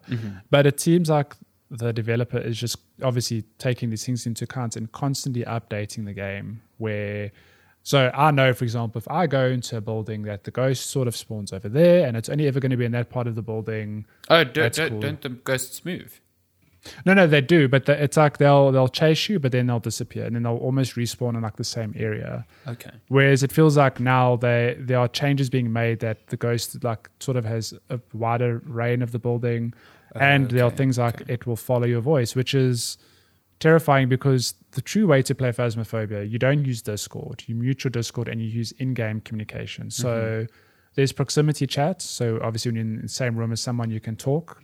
But if they're on the other side of the house or the building, you have a walkie-talkie. So you are using in-game communication, which is terrifying to think that if I'm busy talking to someone on the other side of the building and the ghost is near me, it'll hear me and I'll come and find me, which was not a thing previously. That's wild. I just, from a gameplay perspective, that's amazing. But also, for me, the tech perspective of that is fucking insane. Like, I would love to know how that works. How it actually works. Look, the games, it's a good time. I'd say even if you're not a fan of horror games, I think the fact that you're playing with up to 3 friends, ghost hunting, it's like I've had some of the best laughs in this game. Like, as terrifying as it can be, it's so much fun. Like, I love playing Phasmophobia. So I'm glad it's getting constant updates, and it's updates that are obviously making the game better and, more terrifying, which is not a good thing. But yeah, I think that is all the news this week. I don't know if there's anything else to touch on. That's about it. Wait, no. This is a story you yourself. Yeah, so if you there's a video, maybe I'll put it in the show notes, but there's a YouTuber in the States who managed to build a scale replica of Cloud's Buster Sword. And as you all know, that sword is stupid because it just makes no physical sense. Like, it's so top heavy on one end, and to try and pick it up on the other just seems impossible. Just crazy, yeah. So this YouTuber he bought an exoskeleton. It's an exoskeleton that's passively powered, so there's no motor in it, and it's mainly used for camera operations. So if you're holding, cameras for shows for a long time, it just helps you make it feel light. And he managed to pick up the sword using this thing. And it's a 12-minute video. It's a real trip. It's fun. Like, it's just a fun video. So yeah, go check out YouTuber bought an exoskeleton to wield a Buster Sword. Obviously he can like pick up the sword, but he can't do anything with it. So clearly Cloud is Cloud's hiding some muscles under those noodle arms, But yeah, then I guess that is now news. We couldn't leave that bit out. He just kind of spins that sword after each battle, and his arms would be huge if he did that for real. So clearly there's some smoke and mirrors here. My goodness, he's channeling the soul of Zack. That's the only reason he's strong. He's so strong. But yeah, that is now news. I don't actually know if we got any questions this week. Did we get anything on email? On email, I'll double check, but I know we got some on Twitter. Did we get on Twitter? We got nothing on email. Goodness. But if you want to send us a question on email, you can email us, checkpointchatpodcast@gmail.com. You can also find us on social media at Checkpoint Chat on Twitter, on Facebook. It's a Checkpoint Chat All podcast of on the TikTok places. because someone was an asshole. Yeah, someone stole our name, which it's so interesting because for the longest time I was like, I need to make a Checkpoint Chat account to, This is really claim your the name, fault. but I never really thought someone would actually go and claim Checkpoint Chat. So Unbelievable. Even The with our Checkpoint logo Chat as well. podcast. Unbelievable. badly cropped. Yeah. Like that's what made me the most angry. Like at least If you're going to steal do it from us, just do it properly. right. God. My goodness. Yeah. But yeah. So, do we have questions? Oh, we do have questions. Okay, we have we 3 also have questions Instagram, from I guess. Megs. Megs. Okay, so question 1, which is better, Prey 2006 or Prey 2017? Did you play Prey I never played 2006, no. So I can't really tell you. Prey 2006, I played that, and that was a real good time. I enjoyed the shit I've out heard of it's a that good game, yeah. I think they are very different games, though. They're super different. I think yeah. they're only the same in the name, to be entirely honest. Yeah. Yeah, the original Prey was like you were a You're a bounty Native hunter, weren't you? American called Tommy, I think, in like Aliens Invade Earth. And I wonder, Prey for me was interesting. So Portal came later, if I'm not mistaken. Portal was 2007. So Prey then already was messing around with like portal technology where Now you you're could like thinking run with through a Preys. portal and appear. Yeah, there were like weird gravity flipping portal things happening in that game. And it was a really good shooter, like way back when. So I haven't played Prey 2017 and you haven't played Prey 2006. So I guess we'll just settle for they both good games in their own right. Every now and then I watch a video about the sequel to Prey that was cancelled. And the ideas they had for the game sound fucking cool. But again, like Prey from Arcane is more an Arcane game than anything else. It is a immersive sim. Yeah. It is not a, it's first person and they're shooting, but it's Dishonored in space, yo. Like that's what it is. I mean, it feels like Arcane are good at making games that are almost like semi-sandboxes for players to They are, experiment yeah. in. And Deathloop looks very much the same. I cannot wait for it. So- You know what interests me so much about Deathloop is that it is the first game that they identify themselves as a first-person shooter. So there is a lot of actual shooting in there. There will definitely be stealth and whatever, but I feel like Deathloop is the first game where it's encouraging me 100%. They're leaning into that. Yeah, It almost to lean gives into me like a Bulletstorm vibes, and Yeah. that it wants you to be creative with the tools they give you. Definitely, So yeah, I'm very yeah. excited for that. super keen for that. A while back, you guys mentioned PS5 and Xbox Series X having fast load times with no opening credits. Did Sort of. we? Well, Could this Spider-Man kind of does that. It had no opening credits. Sort of. It has. Okay. Well, it's still a bit of a crapshoot. Sometimes it shows you the like Marvel. and You're Sony talking about splash when you screens. start the game. But like most of the time, if you start up the game from a cold boot, obviously if you're running it from suspend, it just loads. But from a cold boot, it's like I think 14 seconds from your PlayStation menu to in the game. It's like ridiculous. It's so fast. Yeah. Could this bring in the age of in-game advertising of the systems used, such as Speed Tree labeled Bush, Muse Soda can, etc.? I don't know. I think games already do have some form of in-game advertising. Like, it's interesting because now that we have fast load times, it's almost like, and again, it's this is us just being like hashtag first world problem of I can't believe I have to wait 10 seconds for all these studios to slap their logos and things in front of me. Can't I just get into the game? Like, I do wonder at what stage does that get taken out? Does it ever get taken out? But that's the thing. Yeah. Does it ever get taken out? I've always assumed that, there are licensing deals that happen. Like if you use Unreal Engine, you have to make it clear that you're using Unreal Engine. And I don't think you can just as easy, go to Epic and be like, we're not showing this because it reduces our load times. Like they'll be like, okay, well then don't people use our hate waiting engine. 5 seconds Yeah. every time they boot up the game. So I've always from the day that they said, oh, there'll be no load times. I'm always like, of course there will be. There has There's to always be something. Like, yeah. maybe But once you're in the game, your load times will be next to nothing. But And I feel even now, Sony and Microsoft for that matter made such a big deal of like loading screens are done. There isn't a single game where that's true yet.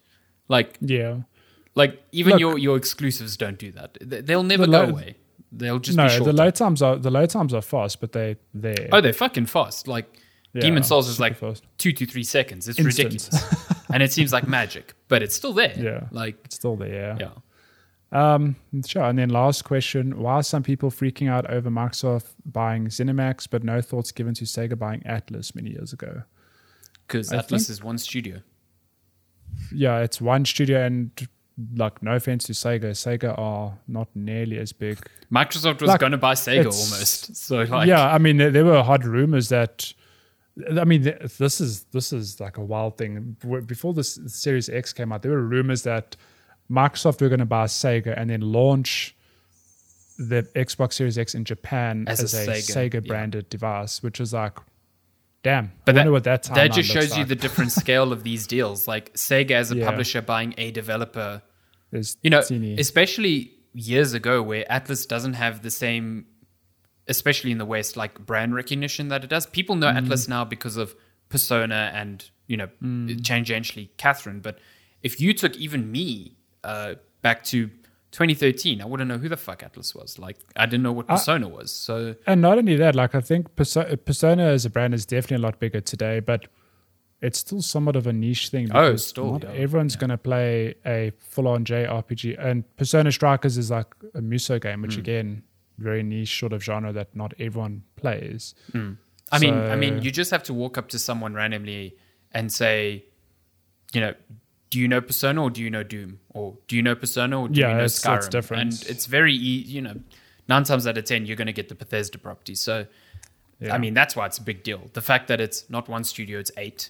And it's like some of the most recognizable IP in gaming history that Microsoft has taken up. I mean, Doom that's why is it's like a much bigger deal. Yeah, Doom itself is synonymous with like the earliest days of shooters. It is.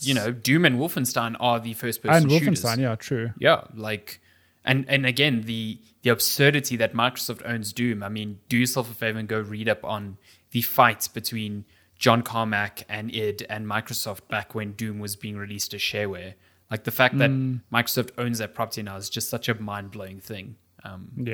It's crazy. Yeah, but it's just they're on completely different sides of the scale in terms of impact to the industry. Like Sega buying Atlas doesn't really impact the industry at all. It just means that Atlas as a publisher, this completely changes the landscape of the next 5 to 10 years of games. So yeah.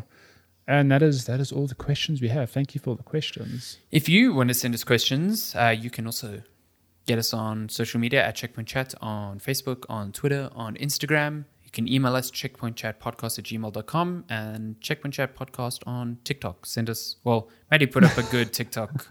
I made a TikTok. I can't tell you how often I'm going to upload there, but any wild idea, you best believe. Yeah, TikTok's you can't put your cats on there. to. That's your personal TikTok content. But yeah, we have a TikTok. If you have TikTok, go give us some love. Greatly appreciated. And that's episode 136. 36. The podcast. All done and dusted. As always, if you listen, thank you so much. We highly appreciate it.